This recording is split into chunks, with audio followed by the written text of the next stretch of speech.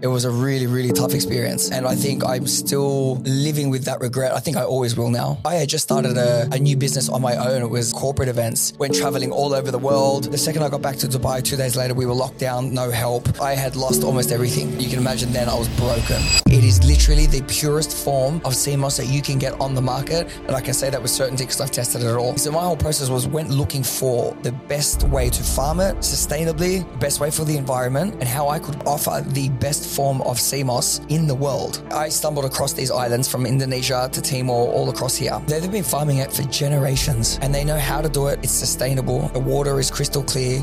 There's no pollution. It's done perfectly. This isn't a business. This is a responsibility now to change a life. It means so much more. So this is the motivation behind it. I can never quit and now I can never fail. I can say that's a life's purpose. I had a dream and it was not as good as this.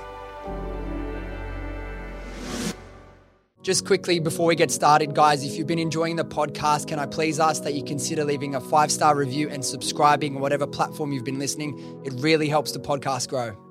All right, cool, boys. We're going. Joseph, ready to go? Brendan, you ready to go? I'm ready to go. He's ready to go. All right, we're back. Second episode coming to you with like someone off a TV show. People are going to think we're a fucking TV podcast. But Brent Vitiello? How do you say? Vitiello. Yep. Italian? Yep. Again, I'm always butchering last names. It's fucked on this podcast.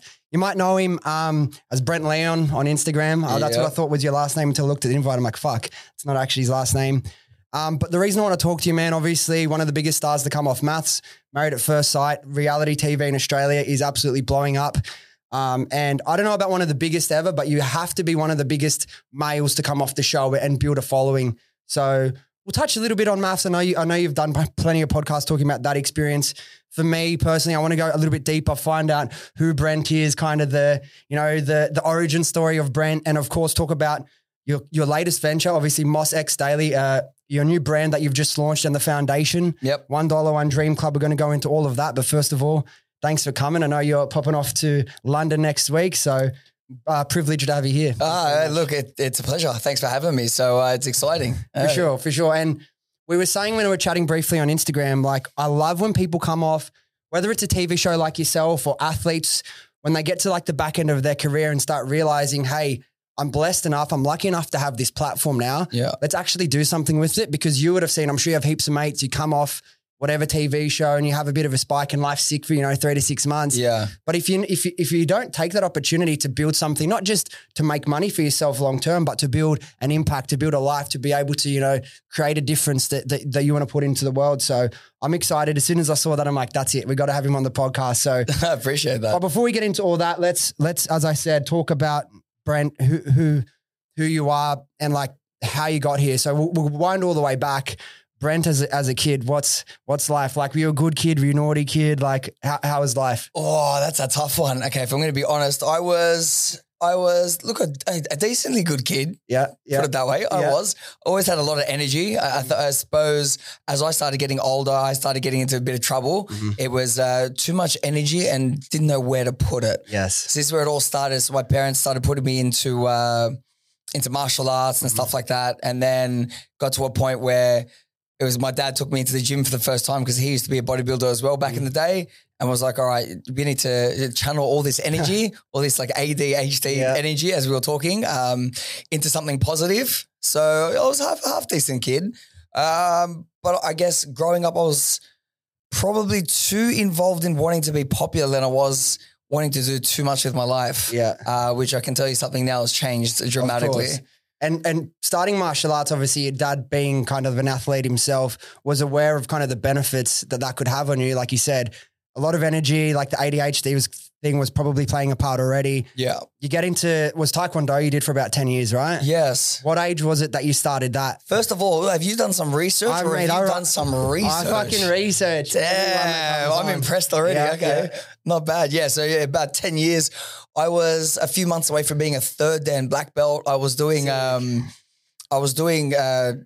shows. I was even being put forward for the Olympics at one stage. I was 16 before I tore my meniscus in my knee. Damn. And then I kind of, as I got older, I got bored of it and then just stopped. That's crazy, man. Yeah, I'm a 3rd degree black belt, but in Kung Fu, I still do it. Yeah, I started it much later in life. But for me, like I said, like I found it recently, I've got ADHD.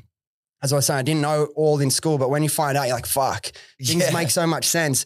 But having that outlet or somewhere that you can go to channel all that focus, all that energy that you have can have a massive impact. I don't know. I know it's thinking back now, like what, 20, 30 years to when you were that young kid, but what changes or what impact did martial arts have on your life as that kid with like heaps of energy and kind of not a lot of direction? Man, honestly, purpose, purpose and discipline. I think if you've got someone that's got like too much energy, or you have ADD, ADHD, or anything like that, and you lack purpose and lack something to work for, that's when we start getting into trouble. I think that's where you start losing yourself as a human being. I mean, if you go back, hundreds of thousands of years, we're wanderers. We're always supposed to have some sort of purpose. Yeah. And now with technology, we've lost our purpose. So I guess that's what it was. It was teaching me discipline, was giving me some sort of purpose and something to work towards. And now the same thing with my life now. If I don't have something to work towards, I just crumble. That's exactly me. And I don't know if it's an ADHD thing or if it's for anyone. I honestly think this can be a universal thing for like when people are struggling with mental health. Whenever I've had the little dips of mental health in my life, it's always because I've lost clarity and lost direction. Yes. Like if you can just, wherever you are in life, if you're 18 years old and you're just figuring shit out, or you're 35 years old and you've had a couple ups and downs, like if you just recenter and like think about where am I in life? Where do I want to be? And just set some fucking big ambitious goal that you really care about. Yeah. I find personally that having a big goal to work towards, it takes care of 80% of the mental health stuff because everything falls in line from that. Easily. And I couldn't agree more. Yeah. And now, obviously, you said you were a little bit like a lot of kids are interested in just popularity, making friends, I'm sure, picking up girls. What were your challenges? I imagine you're a good looking guy, and were you a good looking kid back then, pretty good with the girls? Because there's always something, regardless if they seem like the most popular kid in school, everyone has some challenge, some story that people don't know is going on. Did you have anything in those early years that maybe people didn't know about that you were going through or anything like that? Yeah, man. Look, I think wanting to be the popular kid was a facade and was kind of just a barrier to hide the fact that I was going through a lot of mental issues because I think I lacked a lot of ways of handling emotion. I always had extreme emotion. So I used to battle depression, anger issues and all that stuff. And sometimes I still do now. And I think I hid that behind being the popular kid because it was an easier way to distract everyone else from the issue. And that issue for me was such a big thing because, again, back then it's more about I don't want to seem weak. I don't want to seem like, I have an issue or a problem. So, yeah, you kind of hide behind it. And I suppose the older you get, the more you start thinking, okay, not only you have to face these facts, you have to face the challenge. You have to raise up to it and do something about it. Times are very different then. Like you would have been in school, early 2000s, late 90s, like the conversation around mental health, particularly for men speaking out is like really only the last 5 years has been really normalized. But yes. You couldn't speak about it back then. And where did you grow up? In Sydney? Where are you from originally? Yeah, Western Sydney. Yeah, Western Sydney. Whereabouts? Sydney. A place like Greenfield Park, but it was always around near the Fairfield area. Yeah, okay. Back then when my dad first moved there, it was all Italians. Yeah. So it was all just pretty much around that province there was where I grew up. And like, because I grew up in Western Sydney myself, Preston, so like near Liverpool area, it's easy to find yourself in the wrong crowds and getting into trouble and being led astray by kind of the wrong motivations. Is that something that was a theme in your life? Yeah, a lot. Yeah, I got into quite a bit of trouble. I did go down a few bad paths and I think to this day, I'm still kind of struggling with that, dealing with it all. But yeah, I mean, as I got older, you kind of have to snap out of it and realize it's just not that kind of life that you need. And it's not going to get you anywhere in life either. That's an interesting thing you say. And like, I feel like it's for everyone, whether you realize it or not, we're still all dealing with things from our childhood. And like, I don't know, I've had a pretty good life. I feel, even though like, well, sometimes you don't realize, I didn't meet my dad till I was 15. I grew up with like my mom and my grandparents and I didn't really see that as a challenge until very recently. It's like, no, fuck, like that shaped me a lot, but it would have been difficult. But you kind of like, as a kid, you internalize all that stuff to protect yourself and you don't fully experience it and process it until later on. Like, what does that look like for you now? Like, no one's an expert in like, everyone's like, yeah, deal with your childhood trauma or, go back. how is that like, how are you now going back? Because I know you're very into personal development and growth in all facets of life. How do you fucking start trying to deal with this stuff and become a better person?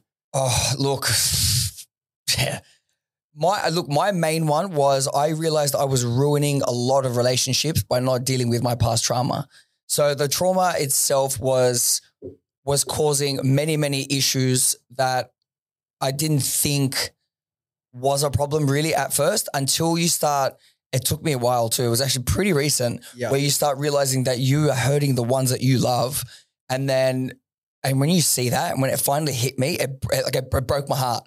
And I realized that it's because I didn't deal with certain things early enough. And now I'm only starting to do it now. I mean, I recently did that 75 hard challenge. So I was pushing myself physically, mentally, and then thought, look, if you're going to go the whole way in trying to be a better human being, top to bottom, like I had to do the whole mental side as well. Yes. And so I'm really, really trying to work on that because, yeah, man, how many times are you going to hurt the ones you love before you realize you're the problem? You're the problem. Did you back then, did you have a habit of like, yeah, sure, you'll fall for girls quickly, but then it was really easy for you mentally to disconnect and feel no emotions there? Were you like, whenever things got difficult or you were triggered in different situations, were you the type of person that it was just easy for you to like, if you wanted to move on from someone, you could kind of do that?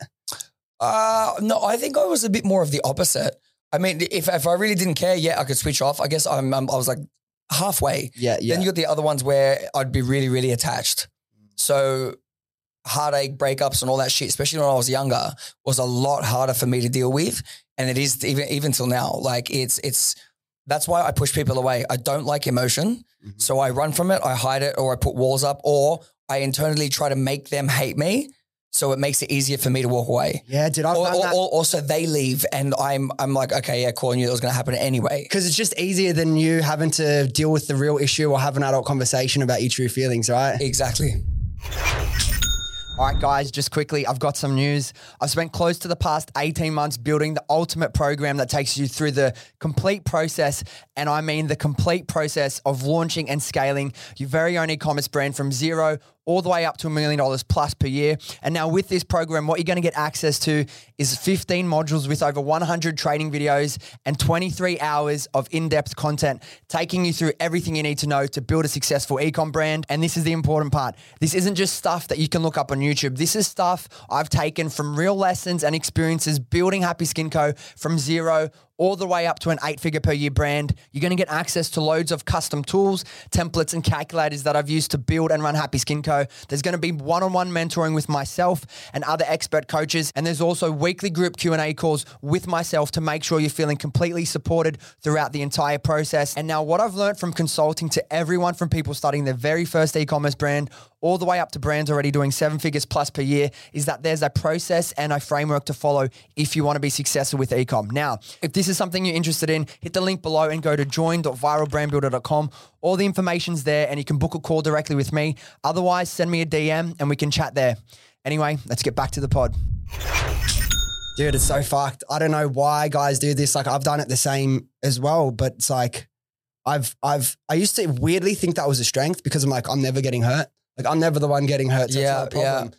But then I've been with my partner now for 2 years, like a much more serious adult relationship. Before this relationship, apart from like obviously some flings and short-term things, like I was probably single for like 7 years. Yeah. And I thought that was a strength because like I didn't need anyone. But then like as you progress through life, and I'm sure you've probably had your own journey of realizing that if you want to go to the next level of life, you actually have to do the work on that stuff because like, do you just want to be alone for your whole life and push people away and have no emotion? Yeah, exactly. And I was always the type like, I'm happy to be alone. And then I had a relationship where I was living in Dubai because I was there for 7 years.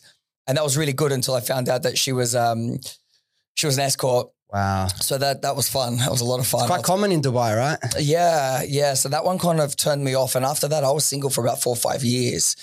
And it wasn't until I then met Taylor that it all changed. And then I screwed it up. Yeah. Nice and simple. Right? I screwed it up and it had nothing to do with her. It was literally me. And because of it and screwed it up so many times that you start seeing, that's what it was. You start seeing how many times you can hurt someone and you just realize Like, what are you doing? Enough is enough. Like, enough's enough. You can't keep doing this to the people you love, like, especially when you care about them. And then when it's too late, you just sit there living with regret. And so you're just back to square one. It's as if you didn't learn anything. Exactly. Like, you don't want to be that, like, 40-year-old, 50-year-old bachelor, still, all the money, big empty place, no one to share it with. You know what I mean? It's like, you really got to check yourself, and it's not easy. I feel like if you've been doing that for 10, 15, 20 years as a guy to change your ways, but it's definitely fucking worth it. Yeah. Yeah. Now, that experience with the girl you were with in Dubai, you find out that she's been an escort. Do you start questioning everything at that point? Do you have like a bit of an identity crisis? Like, such a big part of your life essentially was a lie. What did that do to your mental state? Yeah, look, I think, okay. So I started seeing a therapist, and the biggest form of trauma I have is betrayal and the expectation of being betrayed, because I had some huge things happen in my life that turned really, really bad, really, really bad. And it was all about betrayal. So then you get the relationship part where she's an escort. Okay, betrayal. Now I expect every single person to betray me. So it's either I attempt to not betray them first, but I attempt to make them hate me just to say, yeah, I knew this was going to happen anyway. Or I try and push them away because I fear too much of that happening again. Yeah. So it's become a very, very big part of my life and dealing with it. And I'm still not dealing with it properly yet, but I'm trying. So it becomes like a repeating pattern, and you create this like self-fulfilling prophecy. Yeah. That's like a cycle, right? Yeah. I just expect anything and everyone to betray me. So I can't trust a single soul type thing. And it affects everything from your work, relationships, your everyday talks with just any human being. You just automatically seem to think, all right, well, like, what's your ulterior motive? Like it's too much to think about. That's like, again, why it's important to face is because that's not really like, it's affecting yourself more than anyone else. Yeah, it is. You know what I mean? Like, you're only hurting yourself to continue on down that path of like thinking that way, living that way. But what was the trigger? Like, I know you hurt people and you see the patterns. Like, what was the trigger for you to be like, fuck, you know what? Like you said, I'm still not fully dealing with this properly. What's the moment where you're like, whether it takes 6 months, 6 years, whatever, I'm going to try and become the man I want to be. What was that trigger for you? And was it like a day where you're like, black and white, I'm different from now? Or was it like a gradual process? Look, on and off gradual, but it was when I fully gave into a human being. I loved her to death, and I hurt her for the last time. And I'll tell you now, it broke me. It broke me because I saw it. And it took me a long time to see what kind of hurt that I was causing. And when I did, I came crashing down. You know, when you realize all at once, and it was, it was a really, really tough experience. And I think I'm still living with that regret. I think I always will now, because that one hurt the most, and that was my fault. Like, it didn't need to be that way. If I had only attempted to try and fix this earlier. So I'm still working towards it, I guess. And like, I know what you're talking about, and you say like you push people away, and part of you makes them like start pushing you away and start hating you. So then like when the moment does come, the inevitable time that they're going to betray you or something's going to hurt you, it's like a little bit easier to take. But do you feel like it's something that you're choosing to do consciously, or it's like subconscious, your body's just doing this and you can kind of, what's happening. You don't really want to do it, but it's become such an ingrained pattern in your life that it's kind of fucking hard to pull the handbrake up. Yeah, that's the problem. It was always subconscious. Mm-hmm. You don't want to do it. You do it just because it's a defense mechanism. Exactly. All right. That's the only way I know how to cope, because look, I can handle anything. Mm-hmm. I'm really good at what I do, but emotion when it comes to a partner, right? So this is where I crumble, and it's that I lose it. Yeah, the best way to put it is I completely lose your it. Achilles heel, right? The way that... Yeah, it is. And it freaks me out. It's the one thing that scares me. I don't like giving myself to someone. I don't like doing like that. Shit, I could take 10 guys wanting to kill me. I can take that. But when it comes to something like this, I crumble. And yeah, I'm trying to deal with a situation even now that's it's breaking me day by day. But I mean, at the same time, I am trying to just ensure that I never make this mistake again. Look, that's all you can do. Like, as long as it gets to the point where, as I was saying, some people might be able to realize what they're doing and change it overnight. Realistically, that's not the way human beings work. Like, these are patterns and behaviors that we've been living out, for decades at times. So it's like that process, there's no fucking roadmap. And it's just, as long as you have that commitment to it, there's nothing else you can do. Yeah. That guilt that I'm sure you felt, tell me, how long did you sit with that guilt? It feels like there's still a little bit of guilt underneath. Not a little bit, man. I'll be honest with you. I'm living with that guilt day by day. It's killing me. I think that part is the only thing that's really hindering my growth. The progress forward, yeah. Yeah, the progress forward now is being hindered by the fact that I have so much guilt. And I've lived my whole life in regret of the things that I've done, and yet still somehow continue to do them. And I think sometimes when it gets like that, you don't want to open yourself up to someone because you don't want them to see the real person you are or what you have to deal with. And I think that's why I'm so the way I am, I guess. So that guilt lives with me every day. To even now, it's a shit thing to live with. So like that guilt, right? It seems like to me from the outside looking in and for yourself, like in a way it served a purpose, feeling a bit of that guilt because it made you realize, it made you realize what you did, how you're hurting people, and like that you want to change, you want to be different. Now, how do you then take that moment, you've had that learning, that lesson, but you feeling like this and letting the guilt be like an undercurrent in everything you do for the next 10 years also isn't going to serve you and your future relationships and anything you can build with someone moving forward?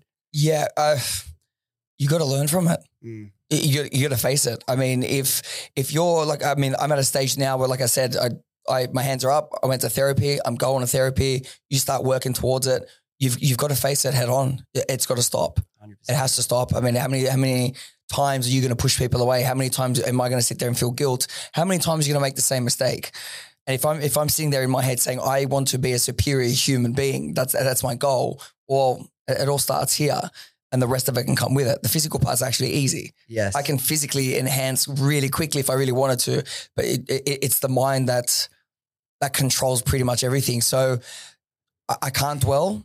I can only make promises that I will move forward, make those moves to keep moving forward and attempt and fully put everything into improving everything that I've done wrong in the past. But with having ADHD, there's a thing called RSD where it's like this, you know what it stands for? It's like this rejection, like whenever you experience a moment of rejection, this little moment that, for someone else might last a second, this little trigger can make you feel these things really deeply and you can really dwell on these things. So you just explained me in a sentence. It's weird, right? It's weird. And it's just part of one of the negative. We're speaking about like the good things about ADHD and all the content that's coming out about it.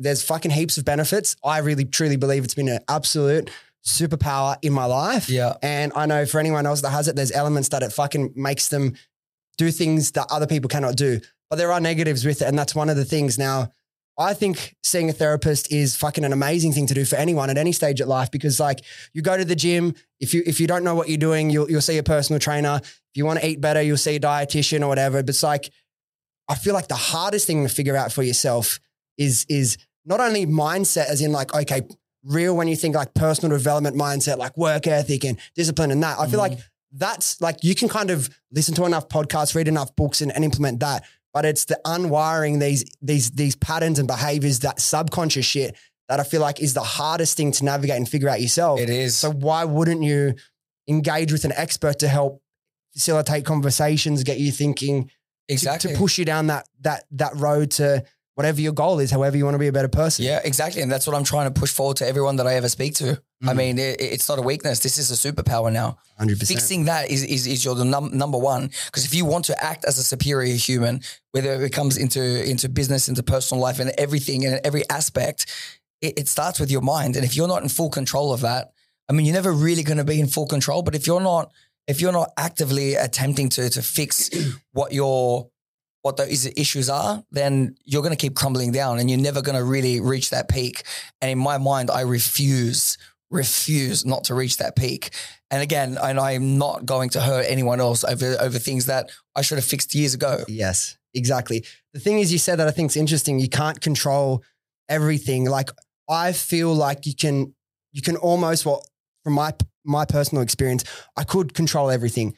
Being a lone wolf, right? Not lone wolf as in loner, no friends, no, like when you don't open yourself up to anyone to seriously deeply connect with you, to get to know you personally, I felt it was so easy to control everything because I'm living my life. I've created this life. I do what I want. I can be very selfish with my life as in I do what I want, when I want. I'll work as long as I want. I'll go here. I'll go there. I'll see whoever I want. But when you realize that, hey, I want a different life. Like what life have I always envisioned? I've never wanted to, be alone my whole life. I've always wanted to meet someone and have a family. I was like, fuck, that's where the real work starts. Because as soon as you incorporate someone else's needs, wants and desires and trying to balance all that. Yeah. It's a whole different ball game. Exactly. The whole lone wolf thing. Exactly. By the way, who is your father? I'm a bit worried that we're from the same cloth here. The way you're talking is literally, your thoughts are my thoughts. Yeah, so it's interesting as well. Like obviously doing this type of stuff, like you connect with people that are kind of on similar trajectories, kind of like, well, just both having ADHD. I don't think ever doing the traditional path, the standard 9 to 5 is ever going to work with us. It would just be unbearable. No. I'd literally rather play in traffic. So I couldn't. It's not something that I could ever do. I've tried. Yeah. I've tried and there was just no chance of it happening. So what was your path? So you go through school. Do you get a trade then straight into the workforce? Do you consider uni or TAFE? What was kind of the path there? I went to a fitness institute and started studying to be a personal trainer and went down the whole fitness side of it. And I did that for quite a while. And even then I think I just started getting bored. And then I had a real problem with authority as well. Yeah. I was a little shit when it came to stuff like that. I hated being told what to do. And then from there, I fell into hospitality, clubs and stuff like that. I was always good with people. I was always good with talking. I was always good with being popular, bringing people to places. Yeah. So I fell into that and started making pretty good money. That kind of in turn then led to my life in Dubai. Then that amped it up over there, started making real good money. So that's kind of how it happened. Everything is just kind of fallen into place with the gifts that I have. Interesting. Like how did you, because with the last person we had on, it was the same sort of experience. Fell into like just randomly got into nightlife, ended up being like a massive promoter in the cross. Now like Jad from Gogglebox, I don't know if you know him. Similar sort of journey. Well. Yeah. Legend. But how did you start into that? And were you like being a promoter at the start? Like how did you get into this hospitality journey? Yeah, I had a friend that was doing a night in King's Cross and then it went from that to realizing we could bring so many more people in. So commission based, okay, you're making good money. Yeah. Next thing you know, one of the big heads is like, okay, would you take over this club? Shit. Yeah. Okay, cool. Killed it. Yeah. Okay. Would you take over the biggest club in King's Cross? Would you be the promoter of the biggest club? Sure. Yeah. We killed it and broke every record there was. Wow. What time was this? Because we were talking about the good old glory days of the cross. This is the good old glory days. This is obviously before all the lockouts and everything. When King's Cross was at its peak, and we're doing big numbers. We were like little shits, but we were like the kings of the cross type thing. It was really, really cool, and it was a really great experience. And yeah, we made a name for ourselves. It was good. So like very early on, clearly there's been like an identification that, a normal, like you said, even like PT wasn't enough of a challenge, something enough to keep you interested, but like the highs and the adrenaline of putting on all these big events and earning money in your early mid-20s. Yeah. And it's like you see other mates that are, whether they're on the tools or they're in an office and you look at that life and it's just not an option. But Dubai, even so, how long you're in Dubai for 7 years? Yep. When do you make that move and what called you to take it over there? All right. Well, then obviously, so you had that whole like adrenaline based life of the cross and what it was. And then the lockout laws and everything kind of died down after that. And I became very bored. And when I'm bored, I get into trouble. Yes.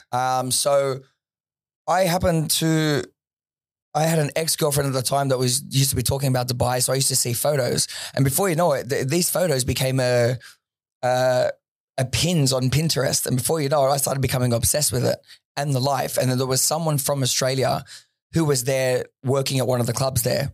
So I'm watching his life and I'm like, there we go. Yeah, that's it. And then the girlfriend I was with at the time, we broke up and she took that idea and went and moved there before I did. Oh, really? And I was like, wow. But in the sake of things, she ended up connecting me because I tried for a long time to get over there. But then she ended up meeting this guy there. She connected with him, who then got me my first job over there. And it took me 7 months to then meet my business partner, started our own business, and we blew up. So, and that, because obviously like a lot of people the last, 2, 3, 4 years have been moving over to Dubai. This is kind of a little bit before it becomes like really mass on everyone's radar. You kind of inadvertently create like a little vision board and manifest this life for yourself. Is that something you did consciously? Are you a big visualizer, or do you use vision boards, or how is that something that you've implemented in life with all your other goals, or is it just something that kind of happened by accident? Yeah, no, I pretty much knew what I wanted. I mean, I was using, instead of a vision board, it was a Pinterest board. Yeah. Dead set. This is Pinterest itself. And I created everything from Dubai in that Pinterest thing. And that's all I would look at. And I started obsessing over it. So it became, I became like manifesting that and that whole life. And eventually I was just picked up and left everything and everyone, didn't know anyone, and just took off. And it was probably the best decision I ever made. I loved my life over there. Why was it the best decision you've ever made? Well, I experienced things that I never would have being here. I mean, growing up in Western Sydney, they handle disputes. You're throwing punches. Over there, it's business moves, right? So you start seeing things in a whole different perspective. This is where I started learning. Then you think people, you see money here and you think it's money. You go over there and instead of making it look like I wanted to look all rich, no, it humbled me. It humbled me in a way to want to make that money, but didn't need to show it either. Because he had guys there that didn't even know what cabs cost. They gave a girl once $5,000 for a cab home. He goes, and then she was like, "What are you doing?" He's like, I don't know. How much does it cost?" And when you start realizing stuff like that, you're like, yo, like that's insane. So I think it made me more of a man. It made me more business orientated, and it changed a lot of how I thought. So that whole, the silly mentality was out of my head now. And now it was more about, okay, how do you make money? How do you become a businessman? How do you make something of your life? So there was a big shift in your mindset there. Like moving over halfway across the world, like you said, didn't really know anyone, have to reestablish your life, make a name for yourself from the start. Mm-hmm. Did you feel like that pushed you to grow and to level up in ways because like you've been taken out of your comfort zone, all your friends, connections, relationships, and plonked here? Yeah. It changed everything. It really did. How long did it take you to like fucking like get your feet on the floor properly and start like, making moves and making shit happen? Well, look, I started working for a British-based club over there, and I was the door manager straight away. And you don't make very much money at the start. And obviously before I went over, I did the math, and with living expenses and everything, it wasn't going to be enough. So I was like, okay, so I'm going to dip into my savings, and I'm going to use that to kind of propel myself to keep going. But by the time that ends, then I'm going to have to make it. So in my mind, it was make or break. Yeah. Right. And then the only thing that was in my mind was the whole Tony Robbins thing when he says, if you want to take the island, you have to burn the ships. Yes. It's kind of what I did. Burn all my money. Had no option but to succeed. No option but to succeed. Within 3 months, I was the highest table booking person there. So my commission started coming in quite a lot. Yeah. Made a name for myself out there. Then I started working for promo companies, started working for Adidas over there, started doing a lot of different jobs, made a name for myself, ended up meeting my business partner. We started together. And once we did, we were also one of the first to start doing the back end Facebook and Instagram marketing. Okay. And advertising. Early on. We were the first ones to do it. And you can just imagine the money that was made from that from the start. So we got in early. And even then, had I known the impact that would have had, I would have started many other businesses straight away too. Yeah. I mean, like it's easy to say and look at it now, oh, that was the obvious move. But if you're the first mover, what triggered you to think, hey, we got to fucking really get on this Facebook thing? It's the way to make money. It's the way that was more my business partner than me because I was still learning by then, and he was really, really good with business. He's got a real smart mind when it came to stuff like that. So he's the one that started on that stuff, and then we started learning how to do it and everything. He had that business mind. I was quite impressed. I was very impressed. I learned a lot from him. So 7 years in Dubai, I imagine you have some pretty wild stories. Oh, mate. What's like one experience moment, just fucking thing that you have to see to believe? Like what's one thing that stands out as like, fuck, I'll have that memory forever? Oh, I'm scared. I don't know if any of this can will ban me from the country. Something that's safe for public viewing. We may have to go back to that one, because I've got about 10 memories now, and I'm just like, I just don't know. Oh, you know what? A big one. I know it was a big one when I went on Maps. They actually brought it up, but like hanging out with Will Smith. Oh yeah. So we were actually at dinner with Will Smith. Got to hang around with him while he was promoting Suicide Squad. and chat, talk, hang out, do all kinds of stuff like that. And then eventually we used to bring artists out all the time and we take them out, hang out with them like normal human beings, not just this in a club taking a photo thing. So I guess it was like lots of cool stuff like that. And then you get to meet people from around the world that you just don't know crazy until you've really experienced it. I can't say much, but let me say, I've seen some crazy in my life, and it's I love it. So seeing Will Smith, like, what I've realized is like people see these like massive celebrities and be like, oh, they're just like you or whatever. But it's like every time I've hung out with someone who's like incredibly successful, like best in their field, particularly if they're doesn't have to be anything in media or performing arts, but like these people that are at that level, there's a fucking reason. Like, is there anything you saw about the way he acted, the way he moved that was just like blew you away? Like, the charisma that I've seen, like you meet charismatic people, but when you see people like that, it's like, wow, there's levels to this shit, right? If you, to meet Will Smith, he is exactly what you think he would be if you were to meet Will Smith. Mm-hmm. Literally. At dinner, he was, there was a singing performance, and then he jumped on and started doing some high pitched stuff and had a laugh with people. Everyone was too scared to take photos. So I was like, you know what, I'm going to start. He was happy to do so. He was having a laugh with everyone. He was pretty much exactly how you'd expect him to be. And that was a really, really good thing because I've met many celebrities in my life that are just real pieces of shit. And then you meet someone with 1,000 followers on Instagram who are also pieces of shit. So I'm trying to I'm sitting there going, I'm really trying to weigh up the options going, really okay. So it was just nice to know that he was that type of person. Mm. And then, I hung out with his son at a different time. I've hung out with just heaps of different artists, weirdly enough, especially at the Formula Ones. I've got a few experiences at Formula One.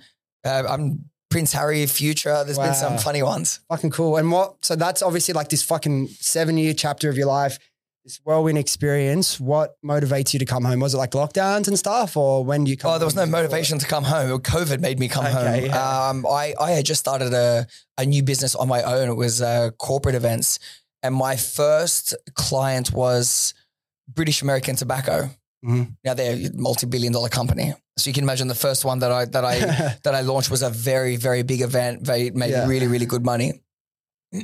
I reinvested into the business to try and then rebuild it, went traveling all over the world, then came back to Australia again. We ended up in Ukraine. I ended up in some weird places. And the second I got back to Dubai, 2 days later, we were locked down, no help. I had reinvested the money that I've just lost. I just spent a fortune traveling. And in the event space as well, like there's nothing you can do to. And I had lost almost everything. And you can imagine then I was broken. Really, really broken. And my parents had to help me get back home. And that was, from all the way up there to all the way at the bottom again. That quickly as well, those really high, like those highs to that drop that low really quickly. I know. Yeah. And you've spoken like pretty openly about struggling with anxiety attacks and how that affects you physically and what that looks like for yourself. Where was your headspace at that point when you're trying to figure out a way home? That really got to me. That one was a hard one. It was more depression. It was just, imagine having it all and losing it. And, look, it happens. But by the time I ended up getting back home, and at least I was with the safety of family and in your own country, it was, I guess I was down on myself. I didn't go near, I couldn't speak to women. I couldn't go near anyone. I couldn't feel, I'm sorry, what's the word? I couldn't feel good about myself at all. I had no drive for anything. But the only thing that kept me going was, look, you're a man. You can either sit there and feel sorry for yourself, or you can start from the bottom again and work your way back up. And that's exactly what I did. And I had to. I started managing a restaurant and starting like that, cleaning tables, doing shit like that, part of it. And I was leading by example. I had no other choice. So how long did it take to start to get your mental game back on? Look, it took a while. It did take a while. It took a good year or two. I just kind of just worked until the point where I was so worked out I didn't know where I was. And that was the only way I could distract myself. And I had no motivation. I didn't really have any self-esteem for a very, very long time. And I think that, again, has played a huge part in my issues that I still have now. Because you think, TV and this and that and the attention, but it's what they see. It's not what you feel. Mm-hmm. So, and then it's also becomes a lot more pressure. So you're even harder on yourself. So there's a lot going on in your head that people don't know, and it's hard to manage. And yeah, I don't know. Well, that's that's the really common misconception with like anytime anyone sees someone living any sort of life that looks like fun or in business or on TV, they think, oh, they've got it all and life must be really good and easy. But like I said, like behind the scenes, it's not always like that. Now you start to work, like you said, until you didn't really know what the fuck you were doing. Do you have that thing like with like ADHD, like if you feel like you're not doing enough, you start beating yourself up? All the time. All the time. Like I've realized now that I have a mental capacity where there are times during the day that, because like I start early, so it's like a 5 a.m. I'm training really hard, then you're working, then you're doing a whole bunch of stuff. By like 12 o'clock, I'm usually back watching some TV to try and nap. And then I start like my second day in a day. That's how it works. But if I'm lying down for too long, even then straight away, I'm already like, you're not doing enough, but I'm drained.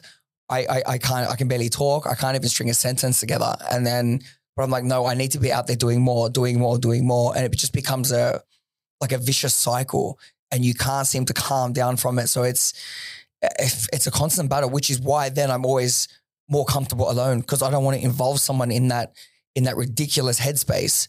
And that's where I've had so much trouble in relationships. So have you done anything in your life, whether it be training, any sort of practice routine, like what has helped you kind of get more control of that and feel better, perform better? Like anything that you've changed in your routine, health, diet, training, what's kind of helped? My training is the only thing that keeps me alive. I'll tell you that much. The only thing that keeps you, I didn't mean that not alive. Literally, but not alive, not literally. But the only thing that keeps me sane is a good word. Yeah. Is I have a very, like a military army-based style of life. You get up, you clean, you tidy, you're straight up, you're stretching. Then I'm straight to the gym, have a big training session, come back, you shower, then you start eating. It's very disciplined, which is why so it kind of sets me up, and then I can either work and do what I need to.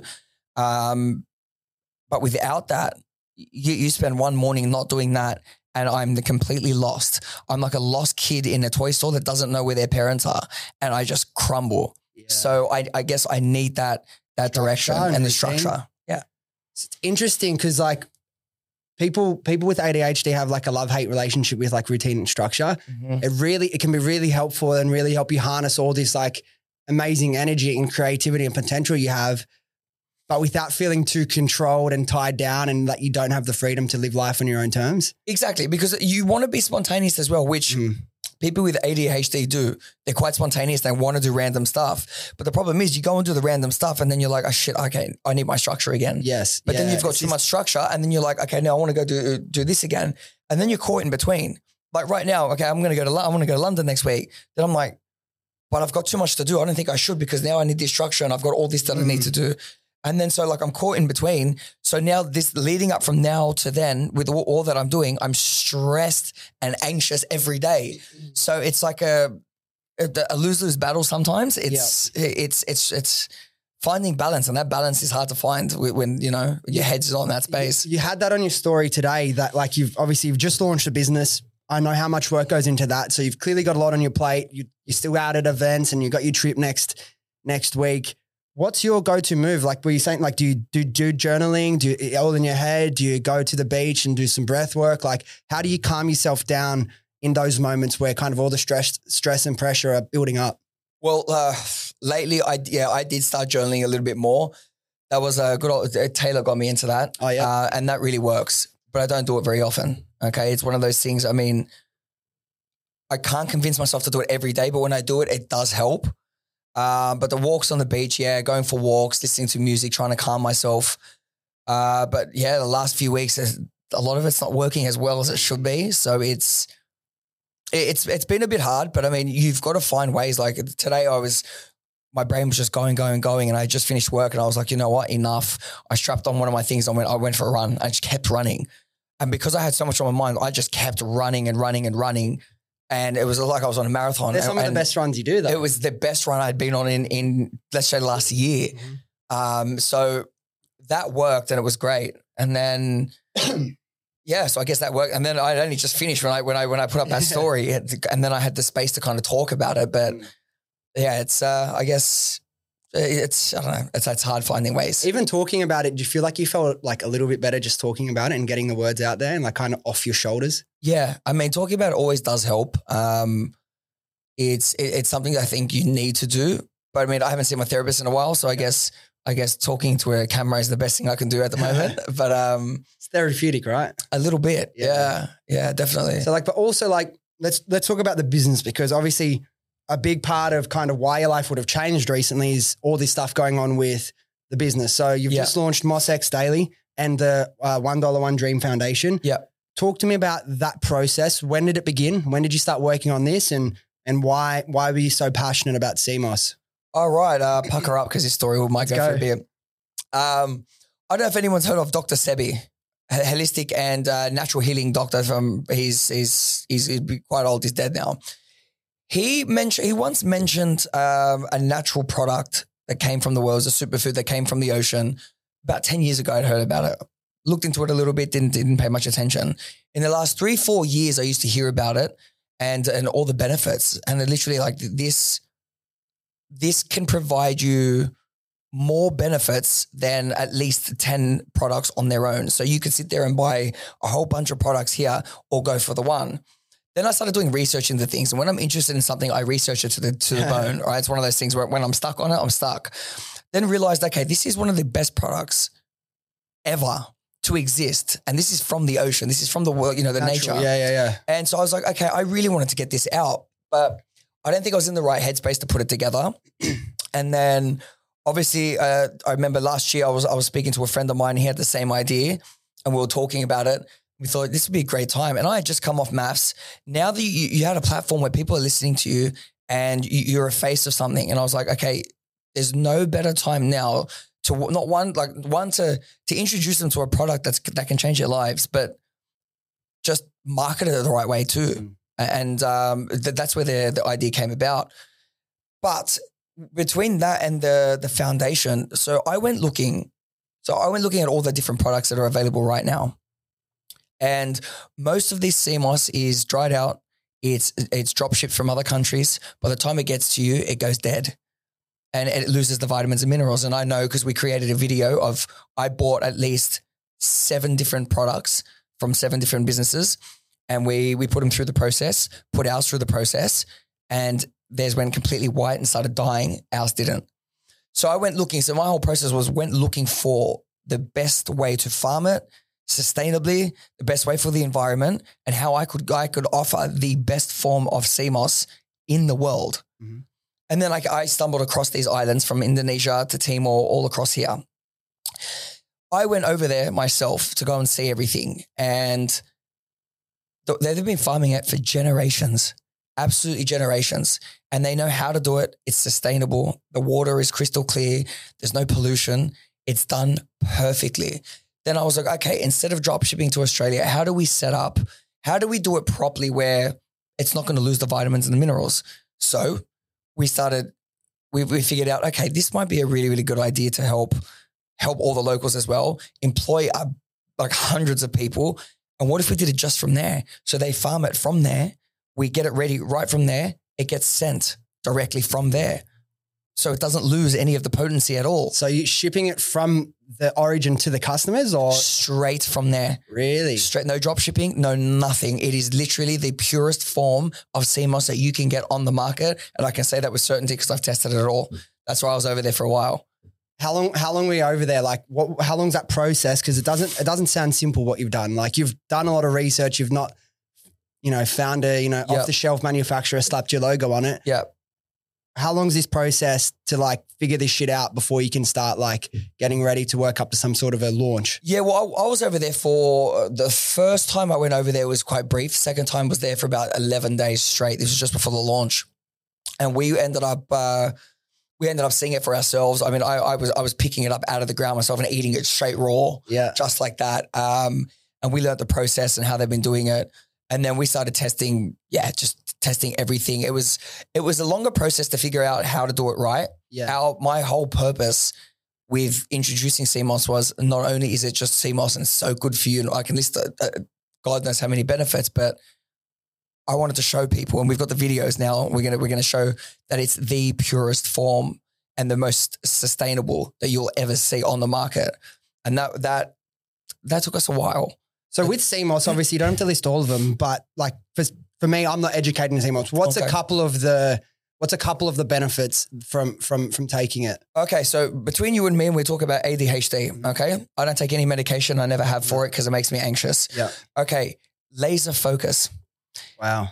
There was one time over there before we launched, we worked 3 days straight and I hadn't even seen sunlight, so we didn't move. One day we did 24 hours straight. I'm not lying, and I can't sit still, right? So laser focus and extreme energy without crash. Now, if you don't believe me, I can't wait to give it to you. Yeah, that's fucking hectic. I can't wait to give it to you because you'll feel it straight away. And we took like, I mean, raw.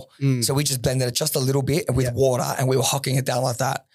And it's fine. You can finally laser focus without being completely distracted by outside thoughts.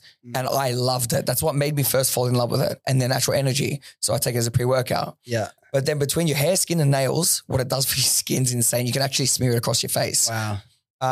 Gut health, immunity. I haven't been sick since I started taking it. It's been over a year ago. So from immunity to gut health to all these other things. And then you've got upping the libido. You've got, okay, here's another one. So I was trialing over the last year, I was trialing a lot of other CMOS products, did nothing for sleep. But over there, they kept telling me it regulates your sleep. It's really, really good for sleep. And I go, well, there's no studies for that, right? And I can admit, we haven't found studies for that. They go, keep trying this one, you'll see. I'd fall asleep, I'd nap at 6 p.m., wake up at 9 p.m. and you're like, shit, okay, I'm not going to sleep again. Then fall asleep again at 10:30 p.m. And this is a whole family telling me it changed all of their sleeping patterns. And then they're like, we told you. And then I was like, okay, it really does. It regulates the sleep as well. And then you take it as a pre-workout, then it's got so much magnesium, potassium. It's insane. And the biggest thing is it's got about, per serving in the jar, it's got about 95 plus vitamins and minerals, and your body contains 102. So if you look at that now, which is why we did it our way, so the vitamins and minerals stay that way and doesn't die out with drop shipping, and by the time it actually gets to you from stored. Yeah. And so like, I understand all that. How do you logistically set up a system to then be able to facilitate sending it straight from the locals, straight from, it's taken straight out, put into the form and then shipped off? Is that something they had set up, or did you have to do some work to kind of enable that to work? A bit of both. So they've got their own processes of doing it. They've been doing it for generations, right? But we had to then obviously implement something that was a little bit more productive to introduce them. So we are the bridge between them and the world now. So we set up like a factory. We sent in a whole bunch of equipment they've never seen before, obviously. And we started doing it straight fresh. So what they do is we bring it in. When they soak it, even our coconut one, what they've done now, this is the best thing. So the coconut one's actually not soaked in water. It's soaked in fresh coconut that they chop open themselves. Now, instead of using, I'm talking massive machinery, you're hiring hundreds of people now that have jobs, and they're ecstatic. So they're soaking it in pure coconut water, and then we do it like that. They actually completely put it together. They put it in the tins. We seal it. They put it like that. Then it's literally sent from there to Darwin. And then it goes, because from Darwin it gets shipped out, and it's only above. That's a 45-minute flight, hour flight. Yeah. And that's how it's done, and it's done perfectly. And that's kind of how the foundation started as well. Now that's sick, because like that's not easy to do. So you're not going to have a lot of someone in the e-com competition is going to be crazy, but that's not easy to replicate. You know what I mean? Look, at this rate, you pretty much can't. I mean, eventually you probably could, but I mean, how are you going to do that? And look, I'm not stupid. When you do something like this and you're going to provide a service this good, we went over there and secured the governments that no one else is allowed to touch the farms other than us. That's fucking really also smart, because we do not want anyone to come over there and harm the ecosystem, because they know what they're doing. It's an 80-20 policy. So they take 80% of the CMOS, they leave 20%. That 20% then triples in growth, and it's insane the way it works perfectly. So we wanted to make sure that it's not played with at all. I don't want that. We wanted to do it. I wanted to tick every box, and I never thought I'd be able to do that the way that it fell into place, but we have. And it's just been a whole beautiful process in the meantime. So talk to me about the foundation. How does that work? Okay, well, apart from doing it there, the whole reason of doing it there is they're really poor. on most islands where they're farming it, they live in huts. And when I mean huts, they've got nothing. Yet every time we'd go there, they'd go catch fresh fish, they'd cook you lunch, they'd do everything. And what really made me want to start it was there was an elderly man, because when we were driving through the streets, you used to see young kids with fresh fish or a bag of lollies or used clothes, and they'd be sitting there on the side of the road. And they used to tell me, so kids from the age of 4 to like 7, 8 years old will stand there all day to sell that to anyone who'll buy it for $1. That $1 could feed their whole family for that day. $1, one dream. Wow. That's how it started. Then with the whole CMOS thing, do you know how many people we can actually employ now to do this? Now they've been doing it for generations. But I was there when it was being translated to them, that we are now their bridge to what they've been doing for generations to bring it to the world. And the chief of a tribe, one of the tribes, they started getting all emotional. And at that point I had realized this isn't a business. This is a responsibility now to change a life. So this is how it happened. So much better to do it that way. It means so much more. So this is the motivation behind it. I can never quit, and now I can never fail. Not because I want to be this big time, but I can't fail them. You can't sit there and watch how emotional they get and not now need to help. And they're already talking about, okay, so when they farm, they're going to bring in all their family from different poor places, and they'll start bringing in their families. They build bigger places for them to live. And now they all get to have a purpose. Now we've given them purpose as well. And it's beautiful because they enjoy doing this type of stuff. So I had a dream and it was not as good as this, if I can put it like that. Yeah. I love that, man. I love that. Like, it just gives you, because like business, you have up and downs, and like the motivation can, particularly with someone with ADHD, if you're just doing it to make money and you're sitting in front of a screen, how many fucking, bottles of this can I sell in a day? It's really easy to lose like the real internal motivation. Yes. When you can tie it to something like that. And so how does it work? Like $1 from every, so how does it come in a bottle? Like how do you It comes in an aluminum tin. Yeah. And they're really well designed. I love these things. They look beautiful. I remember seeing the first tin and I was almost emotional. I was just like, this is my baby. It looks amazing. Every other company's always done a glass jar with a simple lid. Mm-hmm. And I was like, okay, I need to be different. I wanted to do different. So I had ideas and we put it together. Looks amazing. And I was like, perfect. So when you're taking it, walk me through it. Is it like a scoop into water? Is it? So it'll come as like a paste, like a gel, right? It's a gel. So what you can do with it. So what we do is you just get a spoon straight into the mouth, right? Or you can take it into a shake. Some people just put it in water and stir it like that. Or there's a million recipes that you can use it with in your cooking because it thickens stuff up as well. So there's so many different ways to use it. It's perfect. And I can't say too much, but I've got phase 2 of this product coming out, and it's another easy way to take it. Okay. So I won't say too much, but I gotcha. Yep. So in terms of your vision for like why this works so well, because there's 2 stages. There's you're employing everyone over there. Mm-hmm. They're getting paid and making money that way, doing what they love, looking after the environment, bringing in their relatives and friends and family from other poor areas. Yeah. So there's that benefit. But then there's also $1 from every like jar you sell, tin you sell goes directly to the $1 One Dream Foundation. Yes. So every single dollar, from every purchase that someone actually purchases from the site goes directly into this foundation. So everyone's contributing. And it's beautiful because at least everyone gets to help as well. And while we were over there, we ended up buying a truckload of food, and we went to a little village over there, and it's been riddled with civil war.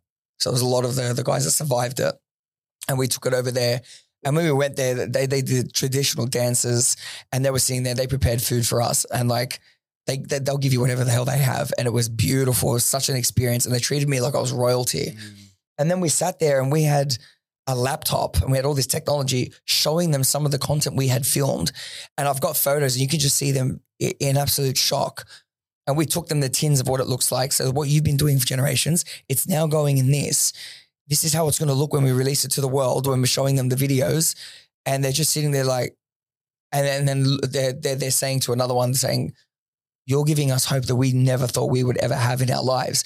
So when you sit there, I'm sitting there getting emotional going like, what do you say to that? Just like, I won't quit on you. That's all I can say is I will not quit on you. That's the best, man. I love hearing stories like that. Like genuine impact. Like everyone talks about, I want to start a business, whatever. Yeah. Yeah. Most of the time they're full of shit. They want to make money and have a nice little PR line. But when it truly is having impact, and like you can see and speak to the people that it's helping. Yeah, I know. For some people, like they may hear the story and still try and hate. Some people will hate on what I'm saying. But when I tell you for the PR, blah blah. Or when I tell you, when I was there and I've seen it, and I've got the videos and stuff. But when I saw it, it breaks your heart, but it gives you. It gives you this motivation. Like they're such beautiful people as well, and they're happy. They're happy with what they have. So anything extra they get is such a huge thing. So it's a mission now. You can't see that. You can't see that firsthand, and then not want to do so much more. And now I've already got a lot of friends, a lot of family that are like, next time you go and do work like that, can we come? Can we come experience? And then I'm like, yes. I'd love to start taking many people over so they can see for themselves that this isn't a stunt. I want you to see how beautiful these people are. Then I want you to see exactly how much you're helping. And I couldn't have worked. It couldn't have worked so well, even if I tried. Legit, it kind of it kind of fell into place just, perfectly. And isn't it crazy how you said like the people that have the least are happy to give you the most? Like they'll give you everything, you know what I mean? And I'm talking like a smorgasbord of food. And it's not the biggest food. It's not the craziest, but they'll give you everything they have. Yeah. They'll give you the shirt off your back. And you're just sitting there like the appreciation that goes into that. It's different. I think we're so comfortable living the lives that we live, yet they're so much happier than we are. Puts things into perspective, just saying there like that experience. I can already hear it in your voice. Like that, you can't go through that and see that and it not change you. No, it rocked me. It rocked me in such a beautiful way. It really did change me. And now it's become real personal to make this work. So like more on the business side of it, it's been over a year, that whole journey of testing, trialing, getting onto all that stuff. What do you think has been the biggest challenge you've had to overcome in that launch phase? Because a lot of people starting a business, they'll get hit with a challenge and they'll try and fix it once and they'll try and fix it twice and they just give up because they couldn't figure it out. Honest truth, Wi-Fi. Yeah. Do you know how long it took us to launch because of the Wi-Fi in a third world country? That was the biggest thing. Wow. We couldn't get the main video up because all the files were too big. We couldn't make the videos because the files were too big. Everything took too long. We're not sleeping. We're trying to get stuff done. It was madness.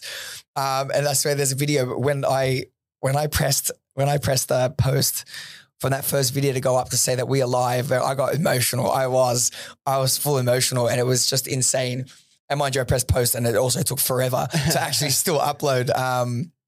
So it was really insane. Did you record that moment of you doing that? I did. Oh, but that one, we were like, we're going to keep that one. Keep that, yeah. You never know. Maybe 1 year in, you like, because that, you were like, that content is like, gold. Yeah. But like, it's not about like, how can we leverage everything? Yeah. But I'm just glad, even for yourself, if it never goes public, I'm glad you captured that moment. Yeah, I had to. That one was a really big moment for me. So like logistically, obviously, in order to have as much impact as you can, you've got to grow and scale the business and impact as many people with the products themselves. And then obviously the more you sell, the more it's going to help this community. Now, you got your platform. I'm sure you got a lot of relationships that you can help leverage to raise awareness and get people. Like, what's the plan moving forward? How do you and is it one business partner or is there a couple of you?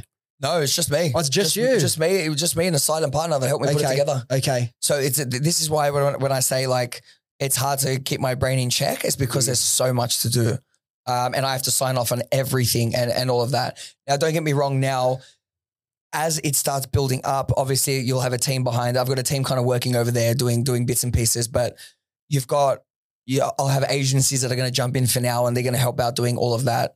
But the next step now is I've had loyal followers ever since I got off Maps that have had my back from day one.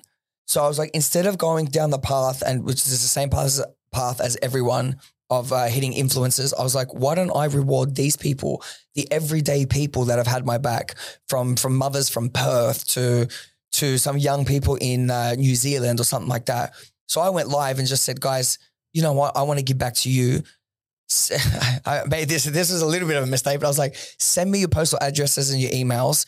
Didn't set up any Google links or nothing, just went, send it to me. Straight in the DMs. Do you know how long it took for me to not only find them, write them down, reply, because I also wanted to be personable. And then call in every favor. There are some influencers, obviously people that I've helped with their businesses and everyone else, but it took forever. And I'm pretty sure I've still missed some because you got your inbox, then you got the other inbox, then you've got the hidden that you forget about. And then I was just like, oh man, it took forever. But I'm glad I did it that way because I got to speak to everyone firsthand as well, which is what I wanted. So that gets sent out. The only thing that took an issue that became a thing was sending it out. So I think it gets sent out tomorrow finally. So how does that work? They send it to Darwin, from Darwin to everywhere across Australia, or are you going worldwide from the start? It's worldwide from the start. Our giveaways are only going to be Australia, New Zealand. That was the giveaways. Oh, wrong. And London. Obviously, there's a few people in London that are going to receive it. And my orders, because I'm going to go over there because I got some wholesalers that want to talk about it. So, but it's available from everyone from everywhere. So what's the vision? Like, it seems like it's not a 2-year thing. It's long-term project. Look, right? There's going to be many products related to it that I want to bring out. I want it to become worldwide. I would love to see everyone possible on CMOS only because of the benefits it has and to stop wasting money on so many different other things because of what it can do for you. Well, from what you told me, I'm keen. I guarantee you, like, this is what I'm saying, especially with our stuff, I guarantee you will feel the effects. Yeah. And the next is just going to be, everyone talking about it, testimonials. We've got a lot of activations being planned, a lot of international stuff. I'm taking it over to Israel, weirdly enough, soon because I've got a thing there. But there's a few places I want to take it to. That the UAE is going to be a real big one that I want to take it to. So it's now just ensuring that we prove, one, that it is the purest form of CMOS out there. And then 2, making sure that everyone's on it. Because what people don't realize is if 1 million people buy it, okay, let's just say you put the money together, how much money that goes into the foundation as well. That's going to give us the ammunition then to turn huts into proper houses. Like what we said when we were walking through the sections of these huts, we said one day we're going to come back and see all them and their family living together now because they're spread out across all different islands, living together, farming and living a better life. And if I can go there and see that, then I can say that's a life's purpose. And it's just, I dream about this every day. I don't sleep. I'll wake up in the middle of the night and I think CMOS and I think the foundation and it's just stuck on there. So there's a lot that needs to be done and it's going to be a very, very long-term thing, but I'm all in. So it's exciting. And obviously I think it's great. Obviously everyone leverage any opportunity you have, but it's not like you've just whipped your name on a booty band. So you know what I mean? You've done it the hard way. So there's a lot of I put a lot of respect on you for doing that, but thank you. I'm keen to try it, to see how this goes, but we can't talk about Brent's story without talking about maths, right? It's just there'll be people that follow you that want to know, you know what I mean? I know you've spoken about it, but just a couple of things I'm interested in. So it's you get back to Australia, it's all that lockdown period. Obviously it's what else are you doing in lockdown? It's kind of fun. How does that whole thing come about? I've had people message me, hey, come apply for this show.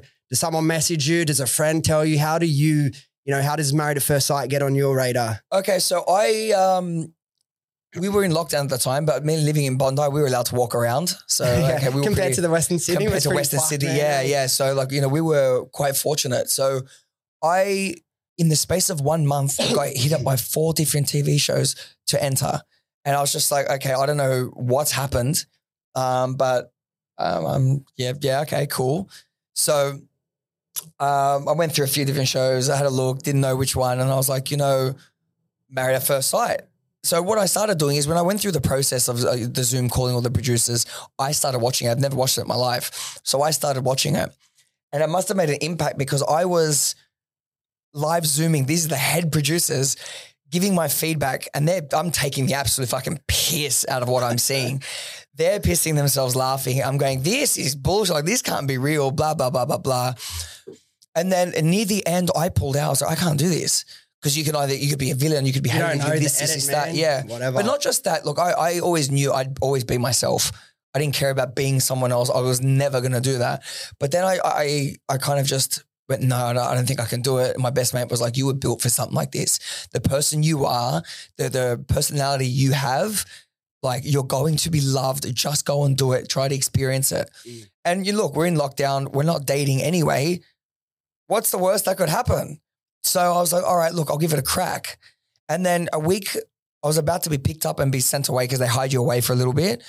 And then they're like, the girl that we had for you has been pulled out. We're going to try and find the replacement. So I was like, okay, shit, it's not going to happen. And then like, we found the replacement, get ready. Tomorrow we're coming to get you. I was like, how do you pack your life up in a day? I was like, yeah, sure.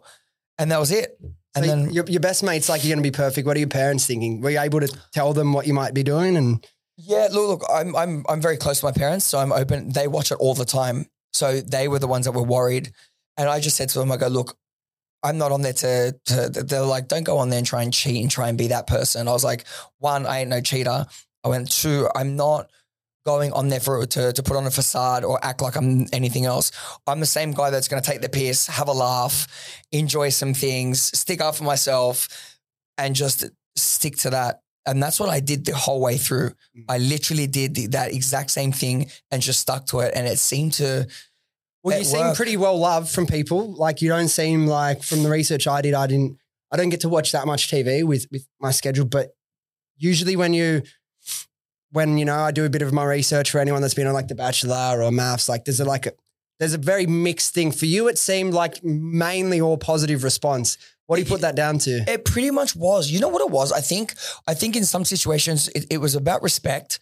It's about showing respect in certain situations. I think it worked out because I stuck up for your everyday workers because it was a big thing about what I did for work and what she was judging me for. And I was like, you know, a job's a job. I mean, you have to respect any person trying to make a living.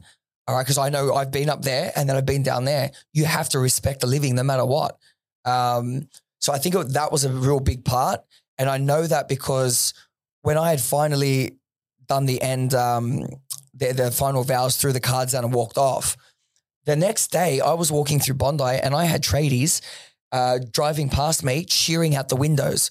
Then I was in Bondi Junction. I'm walking, I had my headphones in. I can hear screaming. And I'm looking around. There's a building site. I take my headphones off. There must have been all Western Sydney boys, all cheering. There would have been about 20 of them on different levels, all cheering. And I've gone, okay, shit. I was like, this is insane. That's mental. And like all boys as well. Like you wouldn't expect you go on that show. It's good. You think obviously you get the attention of the girls, but to have like the guys having you back, usually it's like the guys want to drag you down and be haters. And yeah, no, I got respect from every gender, from every aspect, and it was really heartfelt. It was good. What was nice. Your thing? Fuck, like I saw it. Like you got like you started this fucking catchphrase that caught on from your vows. Like, what is it? Good luck and good riddance. Yeah. It's a bit of a nightmare match from what I read and heard doing my research, right? Yeah, it's look. Not meant for each other. Definitely not meant for each other. I don't really have bad words for her. I think her way of thinking is definitely wrong. Very, very pretentious. Okay, cool if we're not supposed to be together, but there were certain ways to handle things. Yeah. I also sympathize. I won't say sympathize. I empathize because she gets anxiety too. And I think in some situations she just doesn't know how to handle it. So she lashes out. And I can say that with things, I guess that's how it is. But then it's not until you get really rude and really disrespectful that I'm like, okay, well, if you're going to do that, I'm better at it. Not to be disrespectful, but if you're going to play a game, then I'm going to buy it back and I'll be strategic in how I do it. Because like even at the start, like the first wedding bit was more like, you know, her trying to put it on me, acting all thing. And I remember took her to the side. This was off camera. And I said, hey, like, look, we're going to be together for about 2-3 months, pretty much every day. I was like, we can either, like I go, I'm a pretty fun guy. Like we can either get along and like just try and go through it. I go, or we can go to war and you can play your nitty witty little games. I go, but like I'm better at them than you. So let's just try and get along. Why was she off you from the start? What was the motivation? Because she thought when I said I worked in hospitality that I was just into clubs and I was a big party boy. And I was like, well, okay, but if you knew the back end, and I remember the producers going, are you going to tell her how big you were in Dubai? And I went, no. They go, why not? I go, because if she's going to judge me on just that alone, then I don't need to tell her. And I knew for a fact that they were going to play a big part in the show in showing what my life was like then. So it was going to backfire on her either way. So at the wedding party, like me and my best man, we didn't say anything, but we're looking at each other going like this and saying things for her to bury us, or where she keeps talking about retail workers and stuff like that. And I'm just like, so she's full like going at people. She was talking down at them, and I'm like, do you realize what you're saying right now? Like, do you know what I mean? I'm like, also, so no edit needed with this one. Didn't need to. And I was like, so I remember asking the question, do you, like, would you not like me if I worked in a toy store? She goes, well, I don't think you'd have any ambition. Don't think much of it. And I was just like, okay, that's decent. Okay. And it kept kind of going from there. So I don't know. I was really drunk that night anyway. So I had a lot of fun with it, but it was, yeah, I mean, we had a lot of ups and downs. I feel like as well, growing up in Western Sydney, like being exposed to, you know, people, like going to school with like people that, I actually, when you're a kid, you don't really realize I've been close with like my year advisor from school. Still we catch up, and like, I didn't realize at the time because you're a kid and you're kind of naive, but like I went to a public school and it's like, apparently there's some ridiculous stat. It's like something like 30-something% of the kids at the school can't afford 3 meals a day in Australia. Like, it's like being surrounded by all that, it kind of gives you a bit of perspective. And I feel like sometimes if you haven't seen that, it's easy to be judgmental. But if you've like the people in it, like Indonesia and the islands and stuff, once you meet them, you see them, you realize like, it's not about how much money they have in the bank. Yeah. It changes the whole perspective. Yeah. But not just that. Like I grew up around some like real tough guys. So I was taught respect. It's all about respect. In the way you speak to someone, in the way that you address things, it's about respect. Where we're from, you disrespect someone, you got a smack in the head. You know what I mean? Yeah. But it goes the same both ways. So I'll always be respectful as long as, you know, I'm shown respect. So I think that's where it lacked there. There was just a lack of respect in how we were communicating, specifically with her to me. So it was, well, like I don't know from bar or so, but like how we were speaking. Like you've got your own shit. Like there's obviously reasons why probably she's acting out in that way and things that in her personal life that she needs to overcome and, you know, move past that as a person. And hopefully she gets to that part of her journey and, you know. Yeah, you got to understand that too. And I know she was going through some really bad, like anxious times. And there was a time that she released these messages, but there was one time she wanted to leave before the last ceremony.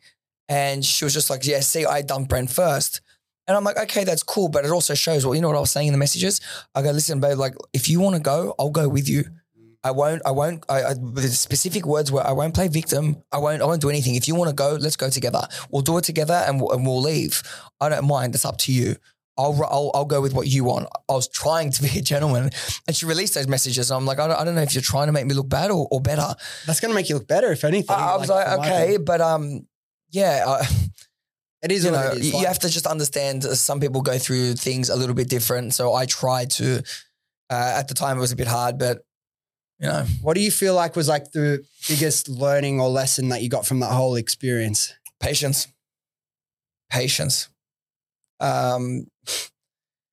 Patience with dealing with someone that you don't really want to deal with, trying to film, trying to keep it together. You learn patience and you really got to learn what society expects of you. Because if you've seen the history of maths, the only people that used to blow up on social media were the villains. Our one, all of a sudden, it was only the people that were cast as the good people were the ones that blew up. And we blew up bigger than any other person or has in the history of maths. So it showed a different dynamic after that, which was probably a bit better to see. For sure.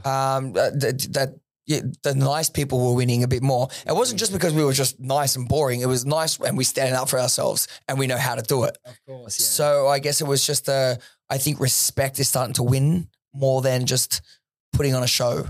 Well, it's like kind of restores a little bit of faith in humanity as well, that, you know, there's a shift that people are realizing that, like, you know, like, because it's obvious the ones that go on it just for the drama, just to get as much TV time as they can. Yeah. And it's like, people are starting to see through that shit with everything going on in the world. People are wising up to like the bullshit and the fakeness. You know what I mean? Yeah, definitely. So it's like going off the show. Obviously, you got a big following, like a loyal bit of a cult following. Then being in the public eye and starting to, like you said, falling for someone and having relationships. Is it harder now that you're in the public eye to try and have a relationship with someone? Do you feel like it puts more pressure on it, or has it not affected you? How do you? No, it's much harder now to try and have a relationship when the eyes are always on you. I mean, because if you're together, everyone knows. If you break up, articles go out. Then people put up articles making stuff up, and it really starts playing with your emotional and mental, thoughts, and it makes it real hard. So it's not easy to be with someone like me either. And I kind of like having that private, but at some point you just can't. No. So it's has difficulties. It's an adjustment period for yourself, right? To like, it's crazy for people that do a reality TV show, particularly right after for that first year. It's like, usually when people get some element of like fame or notoriety, like it's been a bit of a gradual process, but it's literally you applied for the show for whatever reason, come off, you film it, and then however many months later it goes on TV, and it's like you're walking down the street the next day and your life's different. Yeah. Like how the fuck do you adjust to that so quickly? Exactly. That's the weirdness of it. It's just insane. And I'm still dealing with it, I guess. For sure, yeah. And another thing I wanted to talk to you about was your fight. I know you're big into your training, you've done martial arts before. Losing by one point, did that, being such a competitive person, did that burn you a little bit after, or how did you separate yourself? The loss didn't burn me at all because I had such great support. What burned me was if you had seen me sparring before and how good I could fight, and then when you're in that ring, the anxiety and everything, and I lost, it turned into a street fight. And when I watched the fight again, I'm like, what are you doing? This is not how you fight. And I completely lost it. So that's the only thing that really bothered me. And of course, me and him, like we were shaking hands and hugging after it. It was all good. There's always respect. But it was more disappointment in myself that by the time I was finally in there, my mind lost. Do you know what I mean? And I watched back and it was embarrassing to watch. I go, if I had sparred him the way I usually spar now in boxing, I would have killed him. It's hard to know how you're going to react in that moment. Like my mate did a corporate fighting many years ago, and like he was the same thing. Like I think he just lost his fight as well. And he was like, the reason he was so disappointed because like you get when that like people think you're scared, but it's your body dumping adrenaline into your body, and adrenaline can be a superpower. But if you don't know how to channel it, it's like, holy shit. And I didn't. And you'll burn out so much quicker. Like your arms will feel like jelly. Yeah. I was slower. But that's what I mean. And then, but in sparring, you should say like, I'm cocky. I can move around. You're sitting there, you're having a laugh. I can land hits on you. It was perfect. And then you got in there and I lost it all. I literally lost it all. And that's the only disappointing part. The loss you can take. As long as you know you put in your full effort, loss you can take. It wasn't a big thing, but it was the fact that I didn't perform, which was what got to me. To the level you could. Yes, that's the only thing I was disappointed in. Do you have any itch to do another fight down the line, like another charity thing? Yeah. Look, we've definitely spoken about it many, many times. There's the last 2 fights they've put on that they've wanted me to go in. One time I was injured, another one trying to do this business. And right now, unfortunately, this business is more important. For sure. So I don't know. And just before I had left to go and launch the business, I had just kind of broken my hand. Look, it's still a big lump here. Yeah, it's still swollen. So if I push this knuckle down, it raises up. So there's something really wrong with my hand, hence why I shook everyone's hand with this hand here. Yeah. So that looks like it's going to put me out for a little bit more. A little bit of time. So there could be down the line, but for now, like I said, I've got a real intense purpose right now. And when I'm training for a boxing match, it takes too much time out of a thing. And I don't think I can. You've got to be fully committed for that thing. You know what I mean? Otherwise it's like, because like you said, as long as you've prepared, then you can cop any loss. But it's like, only time I feel like there'd be a regret in that situation is when you know you didn't give it all in the preparation. Then there's nothing you can do. You get there on the night, you're fucked. Exactly. So I would want to have everything I have into it, and I can't do that right now. So I don't think it's really going to be on the cards. Not this year anyway. Yeah. Maybe next year when things quiet down, have a bigger team, I can kind of, give out some of the work to other people. Yeah. And then maybe I can focus on doing that again. Yeah. Another dream of yours, which I found interesting as well. Another thing we have similar. I don't know if it's, in your plans, obviously got a big purpose, but you've had a passion and a bit of a dream for acting. Yes. Is that something you think you'll chase one day? Obviously, you got the look, the platform to be able to walk into, I'm sure, a number of TV shows if you chose to. I am waiting for this to be completely up and running, which is Moss X Daily. Once it is, I'll go straight back into acting. Yes, I will continue it. I've done some short films, which is on my page, and I've done some good reels and stuff like that. So by next year, I want to go full blown into it. Oh yeah, man! Full blown into with it. Les, right? I did. I think Les Chantry is going to be one of the best coaches, and like he's one of those people that talks. And I listen to every single 100%. word that comes out of his mouth. Most people talk and I tune out, but it's just his way of teaching was just brilliant. He's fucking, I did acting for 5 years. I lived that life. I trained in many different places, but the way Les teaches and simplifies things and the way he understands the psychology behind it, it's brilliant, he's isn't a it? freak, man. He is so fucking good. Yeah, he's starting to like from social media. He's starting to really have an impact in the States as well. Like he released his book this year or last year. That was really successful. It was early this year, wasn't it? Not too long ago. Sometime in the last 12 months. And that went nuts. Fucking nuts, man. Like I've bought the book. I haven't read it because I haven't acted for many years. But I'm going to support Les for sure. But I can only imagine like it's everything that he used to teach and break down. So it's like, yeah. Smart guy. Because he's learned how to make it simplistic, but he knows how to put it into your brain the easiest way possible, so it makes perfect sense. Mm-hmm. And he can even make an analogy out of acting, and it makes perfect sense. Everything he says seems to make perfect sense. Yes, which is almost worrying. He could become a cult leader really easily if he wanted to. Like the way he can talk, 100%, and it's because obviously like. A life in performing arts plus his deep understanding of human behavior and psychology. He's one of those people. He's not a loudspeaker. He's not like, doesn't grab everyone's attention by being the loudest person in the room. But some people have that quality. And even if they speak quietly, you like sit forward and listen. And like every word he says, you want to fucking write down and remember it and implement it. Yes. Who put you on to Les? How'd you find him? Oh shit, that's a good question. I think a friend of mine, had been with him who's doing really well in acting at the moment, Josh Houston. Yeah. He mentioned to me a while ago. Now, he's been in a few things, but I can tell you now he's about to be in something huge that's going to be released. Can't say, but it's massive. Yeah. It's massive. All of fucking Les's students are absolutely yeah. And another mate did it as well. So he was just... Everyone was just like, he's the man. Yeah. He's the man. So, and I know how hard it is to actually get in with him. So I did the whole shoot your shot thing after maths because I was obviously, people knew the name. And I got in that way. And I was like, yes. It's hard, man. Yeah, there's waiting lists like fucking. There is. I was with Les for a couple of years. I'm like, I'm not leaving it because I don't, like, it's so many people want to be able to work with him. But I'm dying to go back just to get a little refresh. And then I want to pursue this properly. Yeah. Because like I said, I just did a short film not long ago. And then I was supposed to do another one in January, but I don't have the time. Yeah, it's difficult. Obviously now with the whole business thing. But once I can start, I'll start doing everything bit by bit. And I definitely want to pursue it. I'm excited, man. Like, it's a blessed opportunity to be able to chase all these different passions. You know what I mean? Like, I fucking love, like, it's just, that's why I encourage people to take a risk and chase their dream. Because like once you start, having some little dreams come true and you start doing all these things that you used to only dream of, you realize, fuck, life can be whatever you want it to be. And the only limit is your imagination. The only limit is you deciding what you want and actually going for it and making it happen. Agreed. So it's exciting to see someone chasing so many things that kind of give them that spark. Where's the best place for people to find you, follow your journey, follow Moss X? Where's the best place people can get in touch? And man, you could either go to the website or literally my Instagram is open for everyone to chat. I try and talk to as many people as I can. I know it's quite hard, but I actually do. I try to converse with as many people as I can.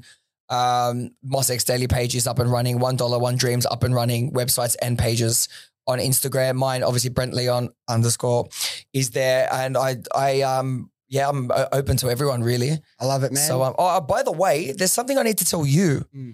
You are the reason I ever wanted to get into e-com in the first place. Wow, did you know this? Fuck, that's sick. So I wanted to admit this to you. It's funny when you messaged me.